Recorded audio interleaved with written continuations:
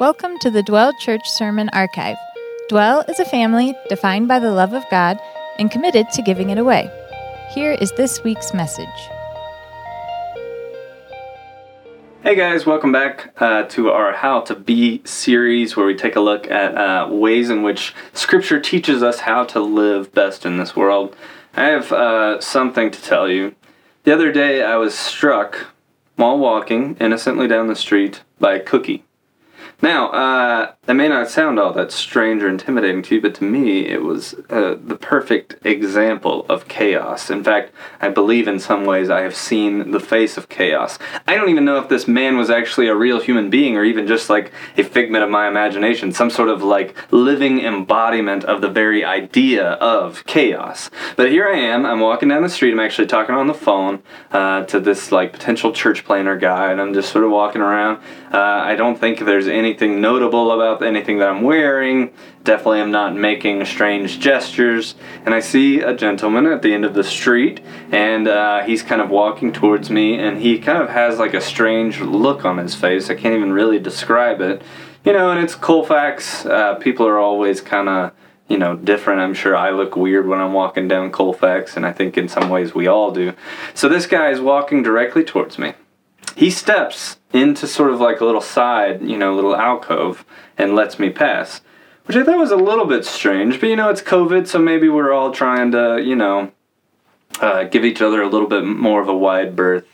And I walk past him, and I feel something hit me in the backpack. And I turn around, and I look on the ground, and there is a half-eaten cookie. And this gentleman looks at me as his hand lowers back down from obviously having thrown the cookie, looks at me like, turns around and walks away, never to be seen or heard from again. Now, there's two things that kind of act embodies. First is Colfax, that there's sort of this sort of like benign, but still a little bit spooky kind of chaos going on all the time in Colfax. If you ever walk down Colfax, you know what I'm talking about, right? Like, that was a weird experience, but it was by no means like a evil or bad experience. It was just kind of strange, right? Like, the cookie did not injure me, and I just brushed the crumbs right off my book bag. The other thing that it embodies, though, is the year 2020, right? Like, this is a year that is built on weird stuff happening to all of us, and not just weird, but bad stuff happening to all of us. Just all over the place. It just seems like 2020 refuses to quit. And it's even become like an internet meme, Like I remember, and there's so much happening, we've probably forgotten about this. Remember when those like killer hornets came over? And everybody's just like, all right, we've got the pandemic, we've got police brutality, and now killer hornets are coming. And every time something sort of even remotely bad pops up, the internet explodes with thinking like, of course, this is 2020. It has been a year defined by chaos in a lot of ways. Things that we didn't expect to happen, things that we didn't even maybe know that could happen, are now happening to us. And it feels like we are in just a world of uncertainty, of mayhem, of crazy things happening all the time, and of chaos. So today what we're going to talk about is how to live a life, how to be chaos-proof. How to be a person, and I believe Scripture teaches us how to do this, who is not destroyed by chaos, who is not rattled by chaos, who is not having their world torn apart by chaos. We actually see it in this psalm today. And it's important to know, and I want to just stop right here and say to you, that the Bible is not without chaos. In fact, chaos is pretty prevalent in the Bible throughout Scripture.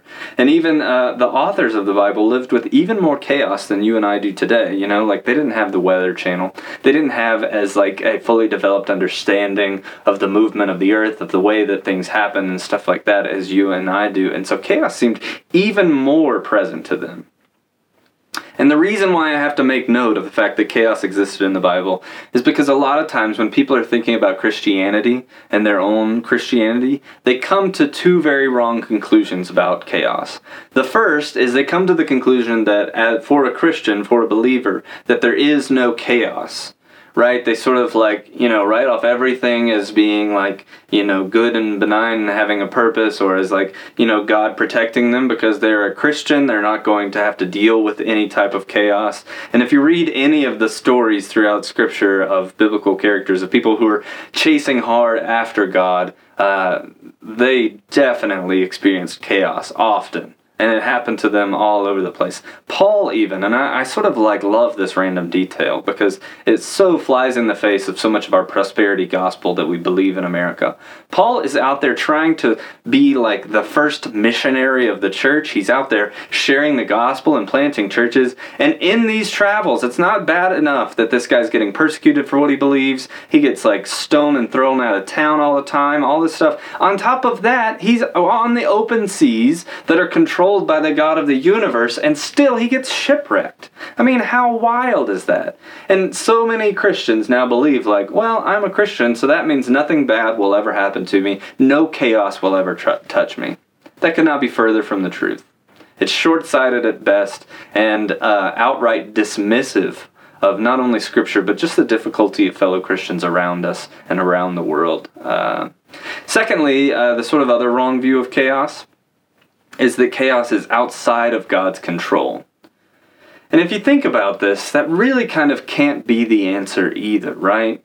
A lot of times we try and sort of draw these really concrete lines on like what God did and what God didn't do, and it gets all kind of muddy in our minds because he is like sort of the omnipotent being who's in control and who has created the universe. And so to some degree, everything is ascribed to him. And it just, like I said, it gets really, really muddy. But what it ends up doing is it leads some people to be like, well, this is what God does. And then chaos just kind of happens over here. And it's completely separate and completely outside of his control.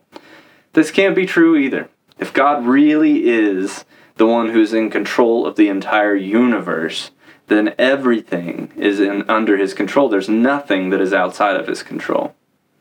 We actually see this in the psalm today. It opens this way. It says, God is our refuge and strength, a very present help in trouble. Therefore we will not fear, though the earth gives way, though the mountains be moved into the heart of the sea, though its waters roar and foam, though the mountains tremble at its swelling. And then there's that word you might have noticed there. This is just a little fun fact. Doesn't really bear too much meaning. That word Selah was sort of a musical term. It was sort of like connoting like the end of a stanza or something like that. Originally, the Psalms were actually sung, and so that Selah was some sort of piece of instruction. We don't even fully accurately, I think, understand exactly what it was. But anyway, that's just a little fun fact. What you see in this text, though, is that there is still chaos, right? You've got the earth giving way, you've got the mountains being moved into the sea, you've got the waters roaring and foam, the mountains trembling at its swelling. All of this is happening right after it says like God is our refuge. The psalmist here is recognizing that chaos does still exist. There are still things that we can't explain, that we can't control, that we can't even completely understand. And biblically, if you take it in the scope of the entire biblical story, you see that that actually comes as a result of the fall of humanity. That in the Garden of Eden, God has everything ordered, he has everything structured, and he is walking in community, perfect harmony with his creation, with humanity. And because of humanity's sin, they're cast out of the garden and thrown into a world where things are chaotic, where things are difficult, where things are beyond our control, where things are beyond our understanding. But what's interesting, and this is really a theme throughout this entire psalm, is that basically what Scripture says, and especially this psalm, is that chaos still exists, but you are not alone. Let's check it out. It says in verse 4, there is a river whose streams make glad the city of God, the holy habitation of the Most High. God is in the midst of her. She shall not be moved. God will help her when morning dawns. I really love this. It makes me think a lot about just sort of our geopolitical climate, even the politics happening here in the United States of America. Verse 6 says, the nations rage, the kingdoms totter. He utters his voice, and the earth melts. The Lord of hosts is with us. The God of Jacob is our fortress. Selah. So right there you see the psalmist opens, God is a refuge, and then he tells about all the chaos that is happening. Then he makes a transition in this sort of middle stanza to point out that, like, while chaos is happening, God is still sort of in the works. He's still in the mix. And then he goes on in the final stanza to say not only, God's place sort of on his throne and control of everything, but also how we ought to respond. Check it out, see if you can see it here.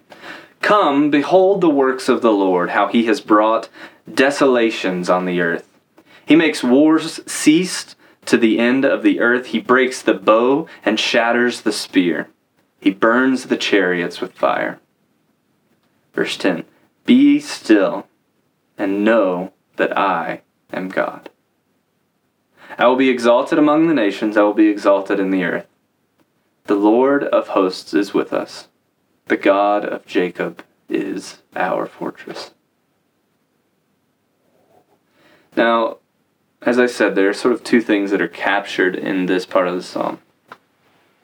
First, God reminds us who he is. He says in verse 10, be still and know that I am God. And really, our tense doesn't really capture it there. We say I am, but really it's basically I am, have been, and will continue to be God. And then he even goes on to say, I will be exalted among the nations. I will be exalted in all the earth. We are to recognize that God is who he is, regardless of whatever chaos we see around us. He is the King of Kings. He's the President of Presidents. He's the Primest of Ministers. I liked that one the most, okay? It took a lot of work to get that one out of there. But it's interesting that right here the psalmist is reminding us that in the midst of chaos, what we need to recognize is who God is in the midst of all of it. And right now, man, that is so vitally important to your spiritual health, even to your mental and emotional health. Recognize that even though there is just chaos like mad running throughout this year, that so much of our plans and our ideas and our hopes and dreams have been put on hold or even canceled, even though that is happening, God is still in control. Let that sink in. God is still in control. That's something that is oftentimes difficult to even get into your mind because of all the things that we see around us. All the chaos that we feel like we're experiencing. So what do we do in response to knowing exactly who God is, to knowing that he is ultimately in control and in authority over the universe? How then should we sort of best find a way to understand that, to make that practically true in our lives? The psalmist says we are to be still. Be still. This word could mean something like relax or chill out. I don't know if it could mean chillax. I'm not really sure if that's an appropriate translation to any Hebrew word, but I'm going to use it. Now, it's interesting. The roots of the word actually are pretty similar to the Hebrew word for when a bird would stop flapping. Right? So a bird is sort of flying around, fluttering its wings, and then to be still is to sort of fold those wings in and sort of, relax, to actually light onto a branch or something like that. They stop all of their straining, they stop all of their flapping and striving. And I actually looked this up, it started as one of these weird Wikipedia black holes, and then I found something that's really interesting that I think could help us today, because right here, the psalmist is saying, in the midst of chaos, in the midst of all of these things that you can't control, you need to know who God is, and in order to do that, you need to make yourself to be still. And maybe look into how birds actually fly, this act of stopping to flap and putting your wings down. And there's basically 3 different types of flying, and I think they correspond pretty accurately to the way in which we very often respond to chaos, just naturally. First, there are birds that glide. They sort of spread their wings. They sort of float on the air. And what's really interesting about this is that a lot of them are soaring on different atmospheric conditions, in that the world is moving around them, right? They have the wind that's going up and down, different heat rising and stuff like that. And they have to sort of wait and allow that to sort of control how and when they fly. There are even birds that have to wait for thermal jets to come up before they can even leave their nest. And how many of us respond to chaos this way, right? our entire, well-being, our stability, our health, and how we view the world around us is totally dependent on the atmospheric conditions around us. Meaning that, like, when, things are going well, when maybe we're making money, when maybe we feel like we're in control, when maybe it feels like the country's heading in the right place, or it feels like your family or relationships are heading in the right place, then you are doing well. But when those things are not the case, you are in chaos. Many of us are gliders in that way. Other birds are, they bound. Bounding is sort of a means of flying. Chickens actually do this, right? They're not actually flying, they're just sort of fluttering a lot, trying to get from one place to another. And man, can I just tell you, that feels like my life so much, right? Like, I am just fluttering as hard as I can to step from one little chaos to the next, right? And it's like, I've got to get myself out of this situation, so I'll flutter over here. Can I get myself out of this situation, so I'll flutter over here? And so much of our lives is spent in fluttering from place to place and trying to just sort of keep our head above water and struggling so much just to be able to survive, it feels like. The psalmist is saying that we need to be still. The final sort of way in which birds fly is flapping. And you can think of this like a hummingbird, actually. They're just constantly spinning their wings, flapping their wings at this like insane rate. And it's funny, I don't know if you've ever seen a hummingbird very often, but they very rarely ever stop. Like they're just flapping, and they're just going so fast, and they're even like drinking while they're flapping. In fact, they have to ingest so many calories because they're a tiny little bird and they're constantly burning them by constantly flapping all the time. They have to be like almost constantly feeding themselves. How many of us are we that way? Where it's like the world is fine, we can still sort of like survive the chaos as long as we just keep moving. As long as we can just keep on flapping our wings, then we don't even have to notice that chaos is rising around us. All of these, I hope you're perceiving, are daunting. They're restless. They're sort of deluding us to think that we are actually in control. They're sort of ways in which we trick ourselves into thinking that we are all that we need, that we can take care of ourselves, that we are, masters of the universe ourselves. And that is not true. See, there's only one person who is going to be exalted, only one person who is on his throne, only one person who can make the nations tremble in fear, only one person who can even pick up the mountains and cast them into the sea, and that is God. And the only way, and if you haven't experienced this yet, I'm just going to invite you to try.